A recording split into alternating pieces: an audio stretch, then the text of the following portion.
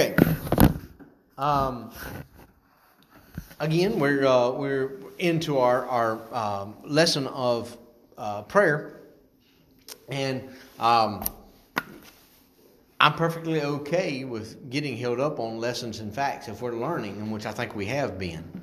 And so for Mike and Robin, and for April and Michael, who aren't here today, just to try to, and Cindy and Miss Cindy, thank you. Just getting caught up. Remember, the first week we looked at the preeminence of prayer, how ultimately that ought to be one of our main things, that we never get too busy or never get too bogged down to not take time for prayer. And prayer is just, honestly, prayer is just simply communicating with God. Nathan and Cameron's been married 2 months now. If they quit talking to each other, their marriage is going to suffer. You have to have communication in your marriage. You got to be on the same page. That's something that I'm not the best in the world, to be honest with you. I get busy with things at the church and doing others, and I realize that is one of my weak points in life is just simply sometimes just spending quality time with Amanda. But prayer is simply communicating, and just as a husband and wife communicate on a daily basis, you're on the same page. The lines are open. That's what prayer should be, just simply us communicating with God. Then we looked last week at the privilege of prayer and how really we do have a high priest. Jesus is our high priest. He knows what we feel. He knows our weaknesses. Remember that word, infirmities. He's there for us. And above all, that's why prayer is so important, is we need Him on our behalf.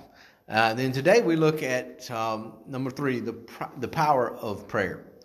The power of prayer. And I think there's 2 evident pictures of this point is my best friend Brian and Mike Holler.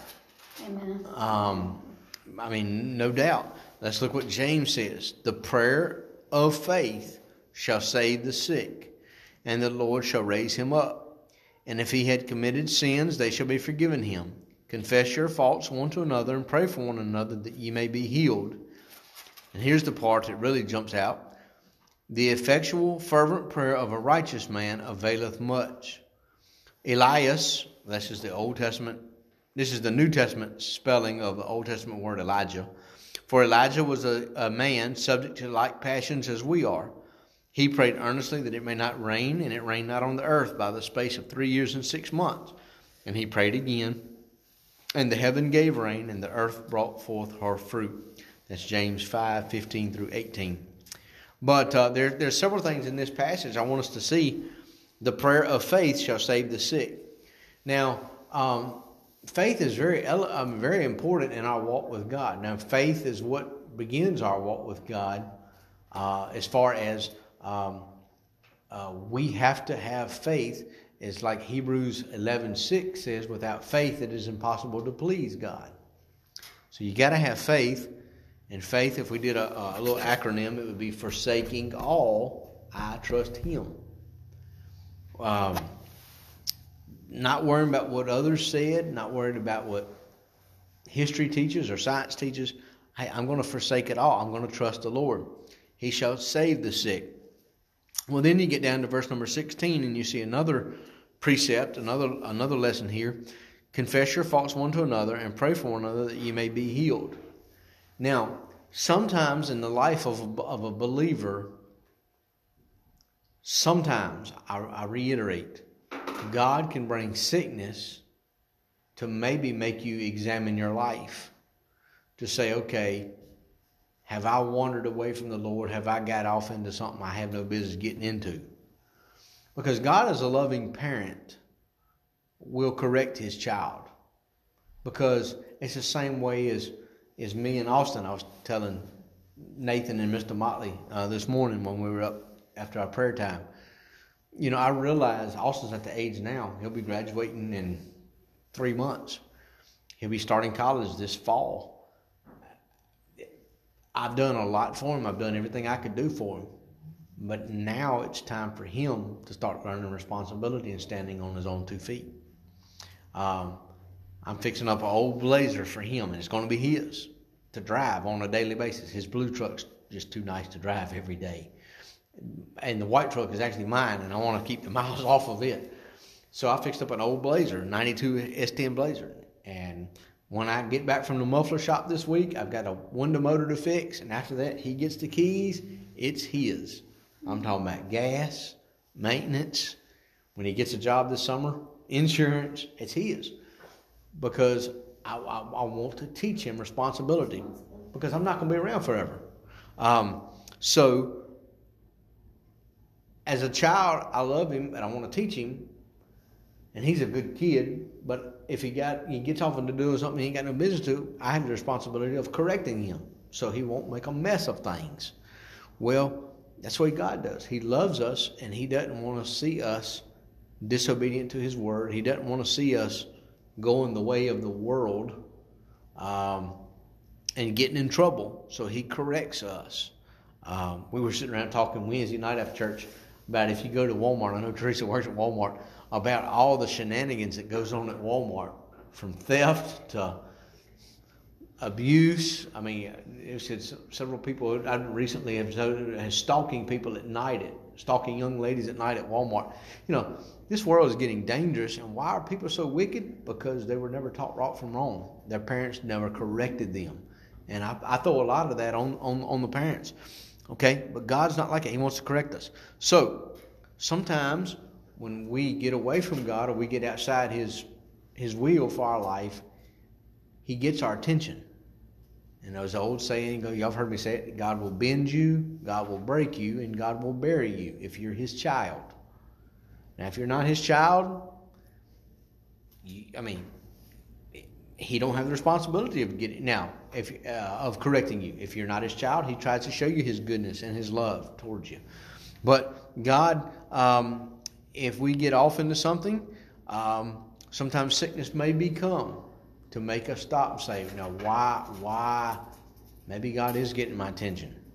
I think I heard even Teresa's testimony. She got saved at an earlier age, but kind of wandered off at some point in her life. We all do, myself included.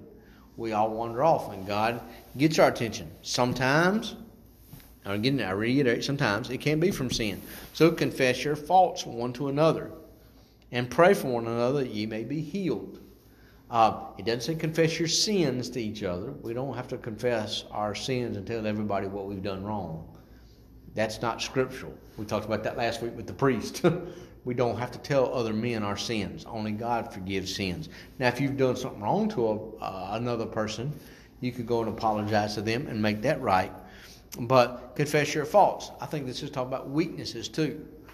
I was talking to a friend of mine last night, and we were just really having a good heart-to-heart conversation. And he said, and he's another pastor. He said, I wish maybe I had a little bit more of your heart towards people. And I said, yeah, well, I wish I had some of your love to read. Brother Joe up in Hillsville. Joe loves to read. And So you read like 10 books. oh, yeah, he's read like 10 or 12 books already this year. It's like, okay, I don't want that much reading, but I don't mind some. But I'm on like the 3rd chapter of my first book this year. Now, Amber would finish that by breakfast. But I can read, but not like that. no, I don't even like to read, period. I want to be out doing and working. But we were just talking about things, and that's one of my weaknesses. So I was telling Joe, hey, I could do better with that. And he said, well, I wish I had some more of your heart towards people. And so we help each other. We bond with each other. But sometimes sickness can be a result of sin in the life of a believer, but not always. Sometimes sickness comes because it's life. Sometimes this whole world is cursed because of sin. And so we're going to get sick just because it's life. It's part of the curse. And these bodies are not made to last forever, no way. But look at the rest of that verse. The effectual, you could write the word effective. In some Bible translations it is. The effective, fervent prayer. Now the word fervent is the same word we get the English word fever from. It's hot. It's passionate. So I guess you could put passionate there. The effective, passionate prayer of a righteous man accomplishes much. The word here is Old English word, availeth much. It accomplishes much. And I still say, wholeheartedly, without hesitation, I believe my best friend is still alive today because of prayer. I believe Mike is alive and doing great because of prayer. You know, Mike never got to the point to where he had to be on the ventilator. It was sure looking that way. Robin will even tell you, I don't know if she's ever told Mike this, but there's a doctor that told her that night that he needs to go on the ventilator. And the doctor said, at this point, if he goes on the ventilator, he probably will not make it off. I mean, what a turd to use such imagery like that. But thank God, he never had made that. Why? I believe because it was God's people praying for Mike. And so we prayed that God would heal them. God healed them, and I know Mike and I know Brian. And I know, if nothing else, I know their wives and myself will praise the Lord and give him the glory for them being here. But sometimes God doesn't heal on this side where he gets some glory. God may heal by taking them home on the other side where he gets all the glory. We could say, Brother James Albert, when they unhooked the ventilator today, wouldn't it be great if he just snapped back and got better? He won't because of the brain damage. But even if he were to get better, at some point he's got to get sick and suffer and die again. It's like Lazarus. Jesus healed Lazarus, but guess what? Lazarus had to die a second time because that's the way our bodies are. It's our soul that lives forever. You know, Mike said he needed prayer is what got him through. Oh, yeah, sure. He just praised the Lord the whole time. Yeah. So, you know, we spoke to Robin too one day. We saw her, and she said it just increased her faith. 100-fold. Yep. You know. Yep. I see something like that will increase your faith. Yes, I look at Robin and I look at Jody, which is Brian's wife, yeah. And I see both of them so much spiritually stronger because of what God had done. And they went through, like Mike told me, that he didn't know that he was like that for 5 days. He didn't know anything. But Robin knew. Mm-hmm. She's the one that went through the pain. Yeah. You know, he didn't know all that stuff. Yeah. But she did, so that's why. And God was with Robin, and God was with Jody, and everybody can learn so much through this. Oh, my son passing away, it was either me losing it all or getting stronger. I get my faith with God. Sure. Because, you know, it wasn't. Sure. I mean, and you don't have a long church history in the Baptist denomination anyway. And I said, even then, I said, this will either push Manny away totally or it'll draw him closer. And I'm thankful that it's drawing you closer. And that's the way life is. The Lord allows things, even though it's bad, ultimately, it can work out for the good. And I look at this. So the fervent prayer of a righteous man availeth much. And it's like I said, that prayer vigil for Brian that night, that we were so earnestly praying. I said, you know, God is not a holy Santa Claus. So many people look at God and say, okay, Lord, I want this, I want this, I want this, I want this. It's just like when I used to take my kids to Toys R Us. Man, you take your kids into Toys R Us. I want this. I mean, literally, you would start around September because their birthday's in September. But then you progress through October, November, and you take it there. Most of the time when you go in there, you kind of make a little bit of a mental note. I want this, I want this, I want this, I want this, I want this, I want this. The next time you go, it's in a whole other set of I want this. But by about the fourth or fifth time, you realize there's one thing that's they really asked for every time they've been. So then you start picking up, this is probably what they really, really do want. What you say, boss? Oh, okay. So Don's watching him on one side. Okay. That'll work. I just thought I'd give you a heads up. Okay, that'll work. I appreciate Because it. they said what you said this morning, so. Yeah, I got you. Good deal. Thank you, man.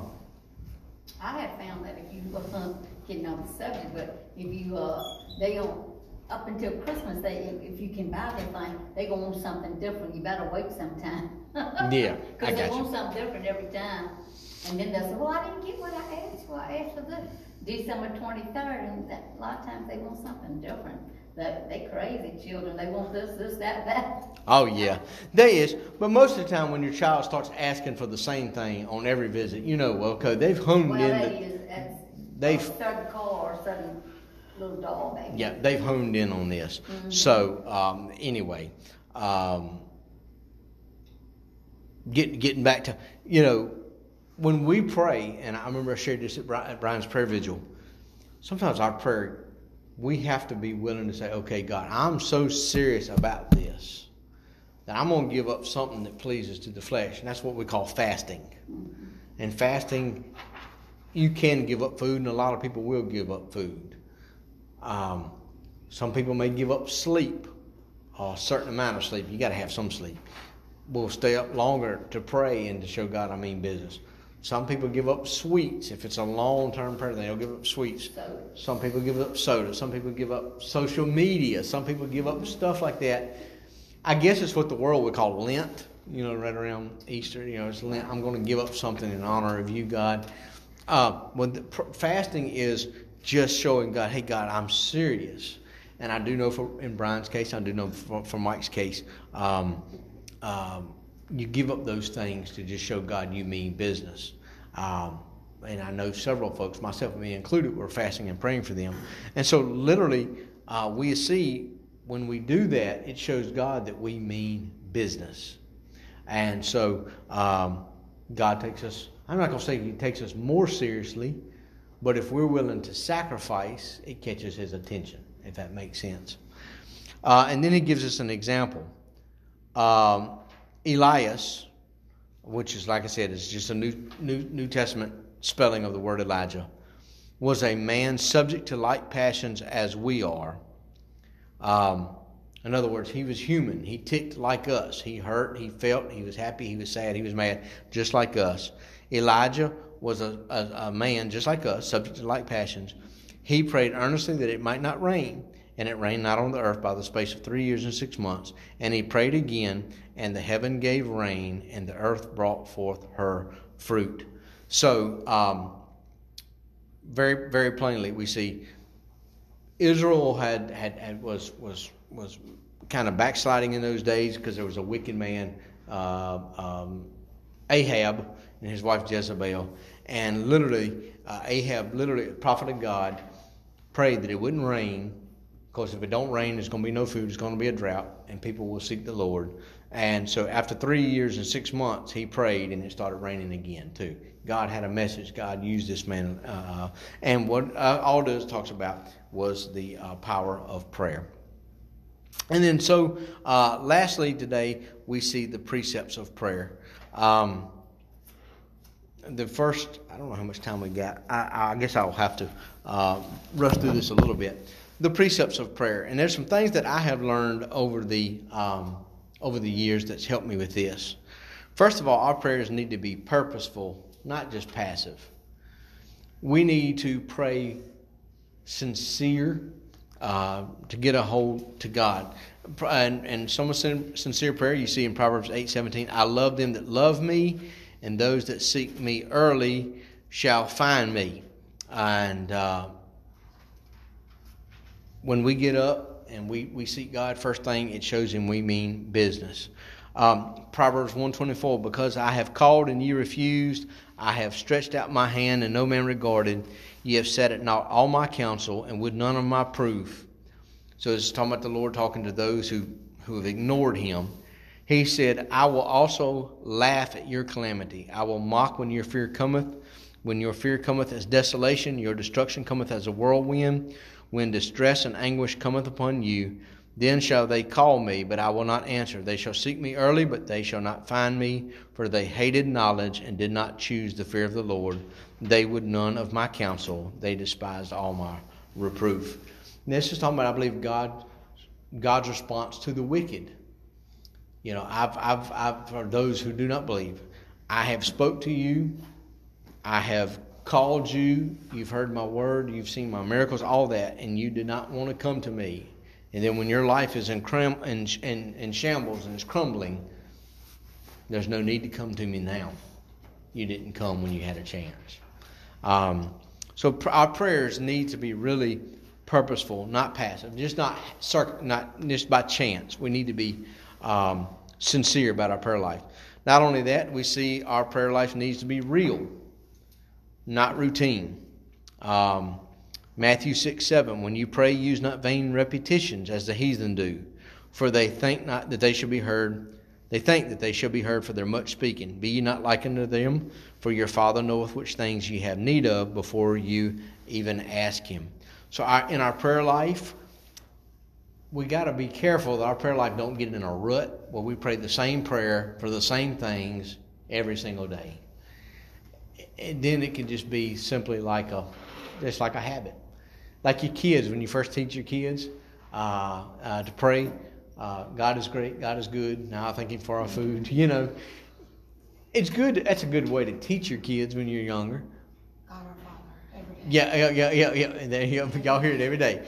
Now I lay me down to sleep. I pray the Lord my soul to keep. If I die before I wake, I pray the Lord my soul to take. Those are neat. Mommy, I love Daddy. God bless them. Yeah, okay, that's okay when you're 6.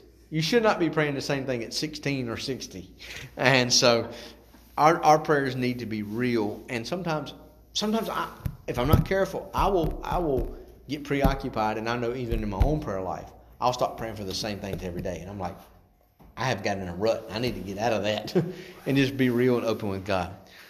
Prayer, the third thing, is submissive, not selfish. After this manner, therefore, pray ye, Our Father which is in heaven, hallowed be thy name.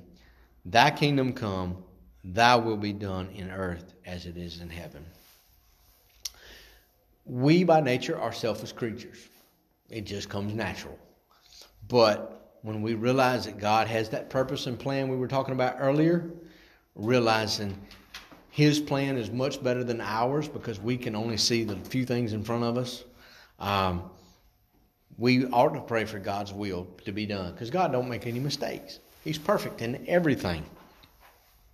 So we need to be submissive to Him. The fourth thing is we need to be filled with faith, not just futility. If any of you lack wisdom, let him ask of God to give it to all men liberally, and upbraideth not, and it shall be given him. Let him ask in faith, nothing wavering, for he that wavereth is like the sea that is driven with the wind and tossed. So literally, we are filled with our faith. Believing, okay, God, I'm going to ask you for this, and I'm going to pray about this. And God, I'm just going to wait on you, and I'm not going to doubt you. Because when you're really sincere and serious with God, you pour out your heart to Him, He's as serious as He is, as you are. And so we have to have that faith in Him and stop doubting. I know it's easy to preach and hard to practice because I'm human too. And sometimes we do doubt. But ultimately understand faith in Him. And then the last thing we see is just to be humble and to be honest.